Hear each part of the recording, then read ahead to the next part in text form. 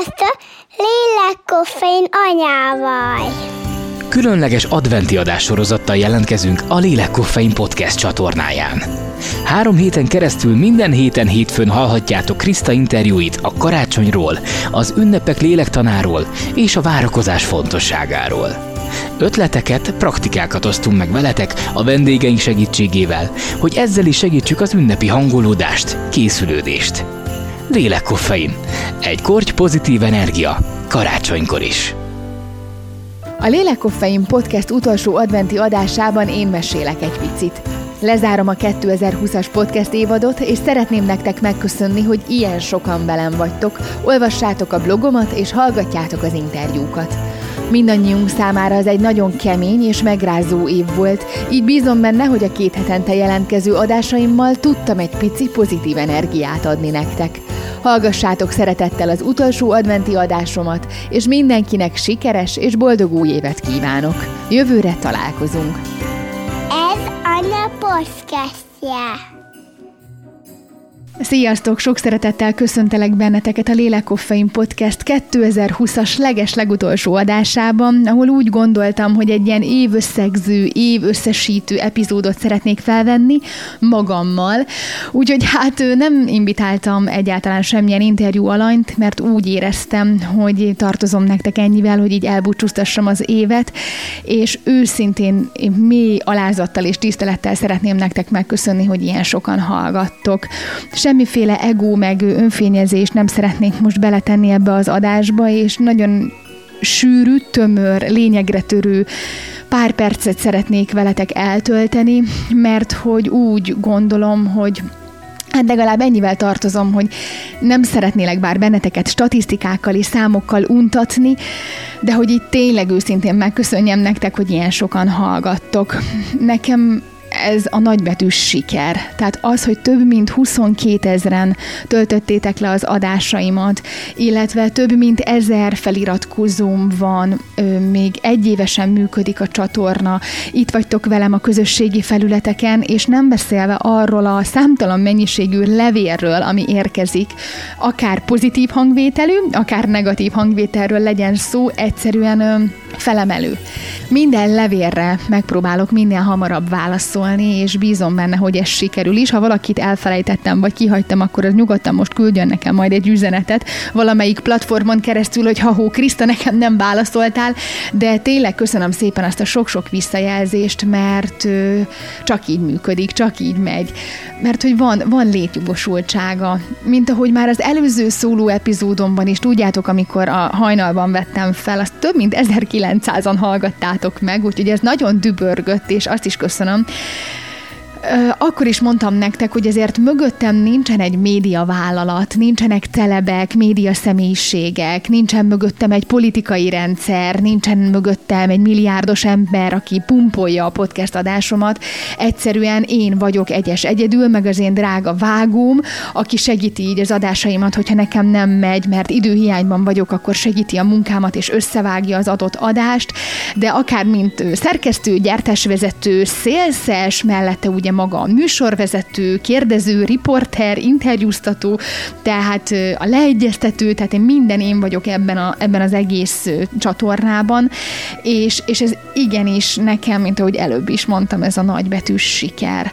Mert pláne most a nagy karantén dübörgése alatt hihetetlen mennyiségű podcast jött létre, és szerintem ezt látjátok is, hogy a podcast csatornákon a magyar podcastek csak úgy nőnek, mint a gomba. Igaz, jó sokan 1-2 adás erejéig bírják, aztán alább hagy a népszerűség, meg így a lelkesedés, de én nem állok meg, és 2021-ben is várlak benneteket vissza. Most egy pici leállás lesz így a 2 ünnep között, illetve január elején, mert hogy január közepétől sok-sok meglepetéssel készülök nektek, és hát bízom benne, hogy ugyanakkor a nagy szeretettel fogjátok fogadni, mint ezt az idei évadot.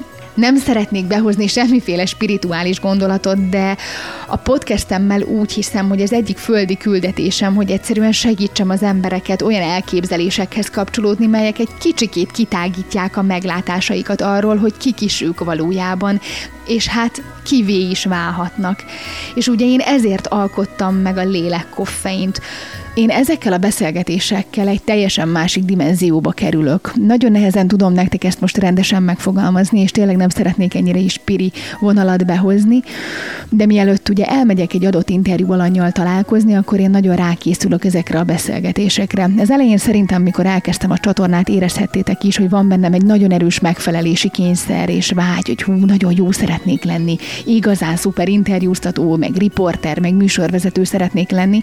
Aztán ez így körülbelül így tavasszal alább hagyott, és úgy elindultam a saját kis flow vonulatomba, és ennek meg is lett a gyümölcse, hogy abban a pillanatban, ahogy egy picikét önazonosabb, meg hitelesebb kérdéseket tettem fel, illetve a saját gondolataimat, tapasztalásaimat megosztottam akár veletek, és itt nem csak az írásos gondolataimra gondolok, hanem ugye a podcastemen belül is megosztottam a saját tapasztalásaimat, akkor valahogy mindig gördülékenyebb és sokkal, de sokkal jobb beszélgetések jöttek létre, mint mondjuk a leges-leges legelején. Ez számomra is egy fejlődési út, de akkor, amikor ott vagyok, egyszerűen beteljesedem, illetve kiteljesedem, mert azt érzem, hogy egy ilyen elhivatottság valami iránt, a Lélek Koffein Podcast iránt, és hogy a valódi feladatom az életben az, hogy kitaláljam is, hogy miért is vagyok itt, és én ezen elkezdtem dolgozni kőkeményen, és ennek meg is lett a gyümölcse azáltal, hiszen itt vagytok velem,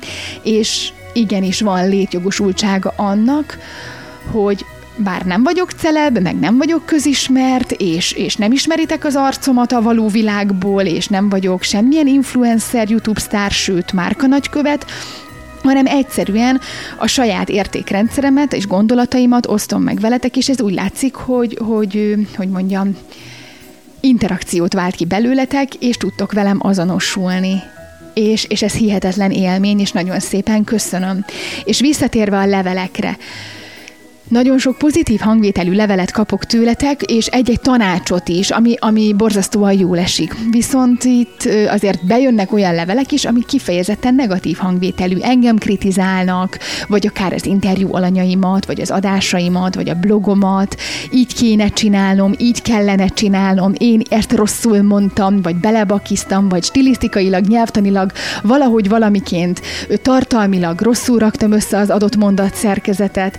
Hát igen, lehet utánam csinálni, mindig ezt szoktam mondani, viszont zárójelben megjegyezném, egyáltalán nem bántódom meg ezeken a negatív kritikákon.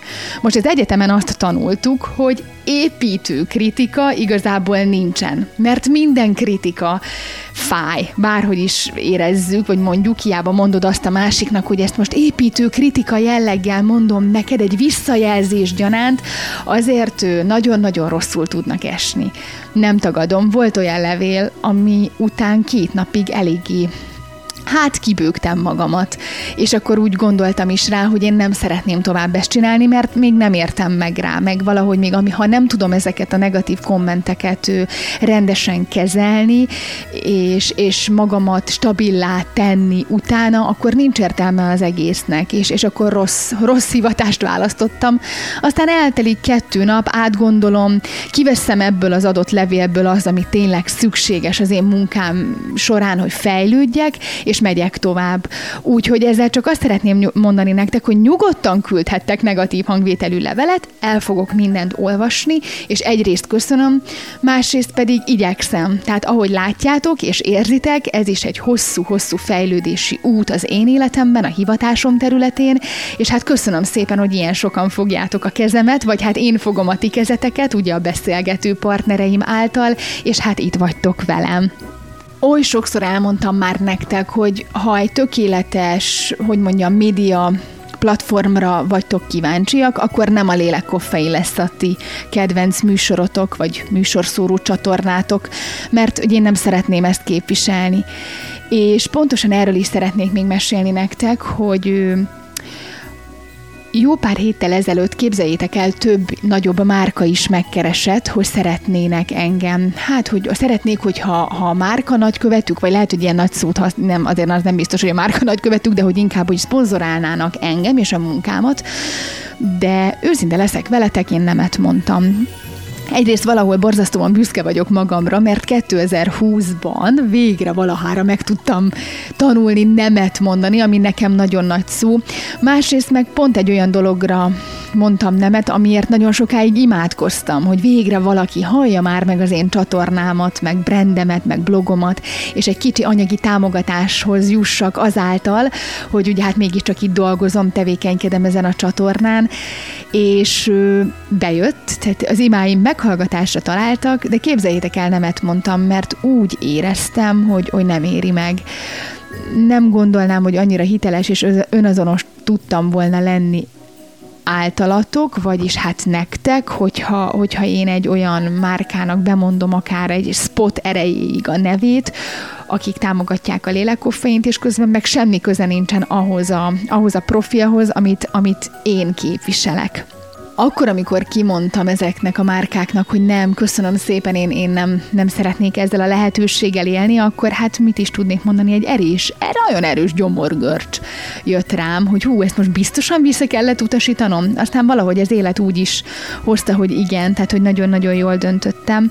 És tudjátok, hogy miért? Mert nem azzal van a baj, hogy egyszerűen egy márka megkeresi ezeket az influencereket, és akkor reklámozzák maguk minden egyes ilyen hasonló felületen, hanem az a legnagyobb problémám, hogy én egy olyan márkát szeretnék képviselni, akikhez tényleg oda tudom adni a nevemet, az arcomat, a Lélek Koffeint, akikhez tényleg el tudok köteleződni, és akik tényleg mind hitelesen és önazonosan tudnak engem támogatni, meg én is őket. Tisztában vagyok azzal, hogy hogyan működik ez a világ. Tehát, hogyha belegondoltok, megnézzük az Instagramot, amit egyszerűen, megmondom őszintén, én már hányok tőle, hogy minden egyes második poszt valami hashtag reklám, hashtag hirdetés, és mindenki mindent hirdet és reklámoz, és nem tudsz úgy végiggörgetni normálisan ezen a felületen, hogy így tényleg azt mondanád, hogy wow, ez tök jó, ezt megveszem, mert tetszik az adott márka, és leginkább azt tetszik, hogy aki képviseli, egyszerűen hány ingerem van, és én nem szerettem volna beállni ebbe a sorba. Úgyhogy nemet mondtam, és most, hogy így eltelt pár hét, kifejezetten jól érzem magam tőle. Nem szeretnék azért álszentnek sem tűnni, mert van néhány márka, akikkel el tudom képzelni az együttműködést, és bízom benne, hogy majd még lesz is ilyen lehetőségem, de most úgy érzem, hogy eljött az idő, hogy nemet tudjak mondani, még akkor is, hogyha esetleg a bankszámlám egy picivel gyarapodott volna.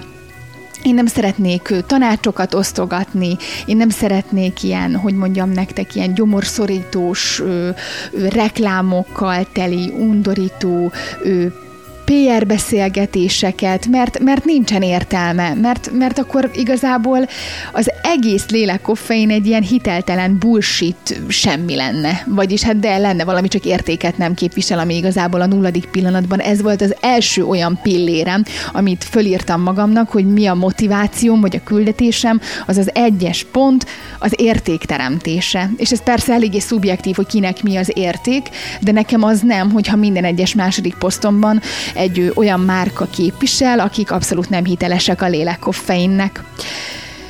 Szóval visszatérve, nem is akartam ennyire rákanyarodni így a márkára. Nagyon-nagyon szépen köszönöm, hogy ennyien hallgattok, és ennyien olvastok. Maradjatok velem 2021-ben is.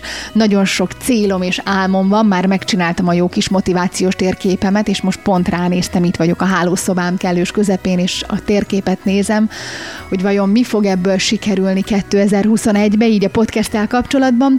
Úgyhogy figyeljetek, kövessétek, nyugodtan írjatok leveleket, várom, akár negatív, akár pozitív hangvétellel, illetve meg szeretném még köszönni azt a sok-sok olyan levelet, ami kifejezetten a saját személyes tapasztalataitokról szól, mélységek, magasságok, gyász, akár tényleg olyan krízishelyzetek, vagy akár olyan örömteli, boldog pillanatokat osztotok meg velem, ami lehengerel és megtisztelő, úgyhogy köszönöm szépen. Szeptemberben mondtam nektek, hogy fogok majd egy olyan podcast epizódot létrehozni, ami kifejezetten a könyvajánlóimról szól, úgyhogy ezzel még tartozom nektek, megpróbálom januárba belesűríteni. Kérlek, nézzétek el, egyszerűen ez a koronavírus, meg karantén, meg home office, meg digitális oktatás, bár még én szerencsés helyzetben vagyok, mert a kislányom óvodás, tehát hogy én nekem még nem kell itthon tanulnom a gyerekemmel, amúgy igen. Szóval eléggé sűrű, felsűrűsödött így az életem, mint mindannyiunknak, úgyhogy igyekszem ezt bepótolni, úgyhogy hamarosan küldeni fogom, illetve felmondom majd nektek ezt a szuper könyvajánlót, mert mostanában nagyon jókat találtam. A felét igaz nem olvastam el, mert időm nem volt, viszont megvettem, és itt van a könyves polcomon, és alig várom, hogy beszámoljak nektek róla. Úgyhogy hát, ha nektek is van valami jó kis könyvajánlótok, akkor küldjétek el, és hát köszönöm szépen még egyszer, hogy itt vagytok velem, várlak benneteket jövőre. Mindenkinek áldott karácsonyt kívánok, boldog új évet, vigyázzatok magatokra és egymásra, és még egy gondolatot engedjetek meg. Több levélben megkérdeztétek tőlem, hogy mi az, amiért ennyire pozitív vagyok, vagy mit csinálok, hogy mindig ennyire pozitívan látom a világot, és őszinte leszek veletek, egyszerűen semmi. Hanem megpróbálom elfogadni azt, ami van. Hát ez most megint eléggé ilyen közhelyes lett, de hogy értsétek jól, hogy tényleg semmit. Tehát, hogy próbálom az adott helyzetből a maximumot kihozni, és ezeket az ilyen kríziseket, mert hogy tele van az én életem is mélyponttal, és ne aggódjatok, én is ugyanúgy, mint ahogy ti, beszoktam kuckózni a hálószobámba, és kibőgöm az agyamat, aztán valahogy elalszom, általában ez esténként van, mikor letettem a gyerekemet, jól kisírom magam, kicsi önsajnálat is van benne, aztán sírás után elalszom, és reggel úgy kelek fel, mintha mi sem történt volna, és megpróbálom ezeket a feladatokat, amiket rám mér az élet, a lehető legjobban megoldani, megoldást találni rám. Úgyhogy nektek is ezt tudom tanácsolni. Próbáljatok meg sokat olvasni, feltöltődni, egy picit a lelki békéteket megtalálni, elcsendesedni. Most azt gondolom, hogy az ünnepi időszak pontosan erről kell, hogy szóljon, hogy egy kicsit megtaláld a nyugidat, egy kicsi békédet. Úgyhogy hát bízom benne, hogy ezért sokatoknak sikerül, úgyhogy jövőre találkozunk, áldott ünnepet mindenkinek, és nagyon-nagyon-nagyon boldog új évet. Vigyázzatok magatokra, sziasztok!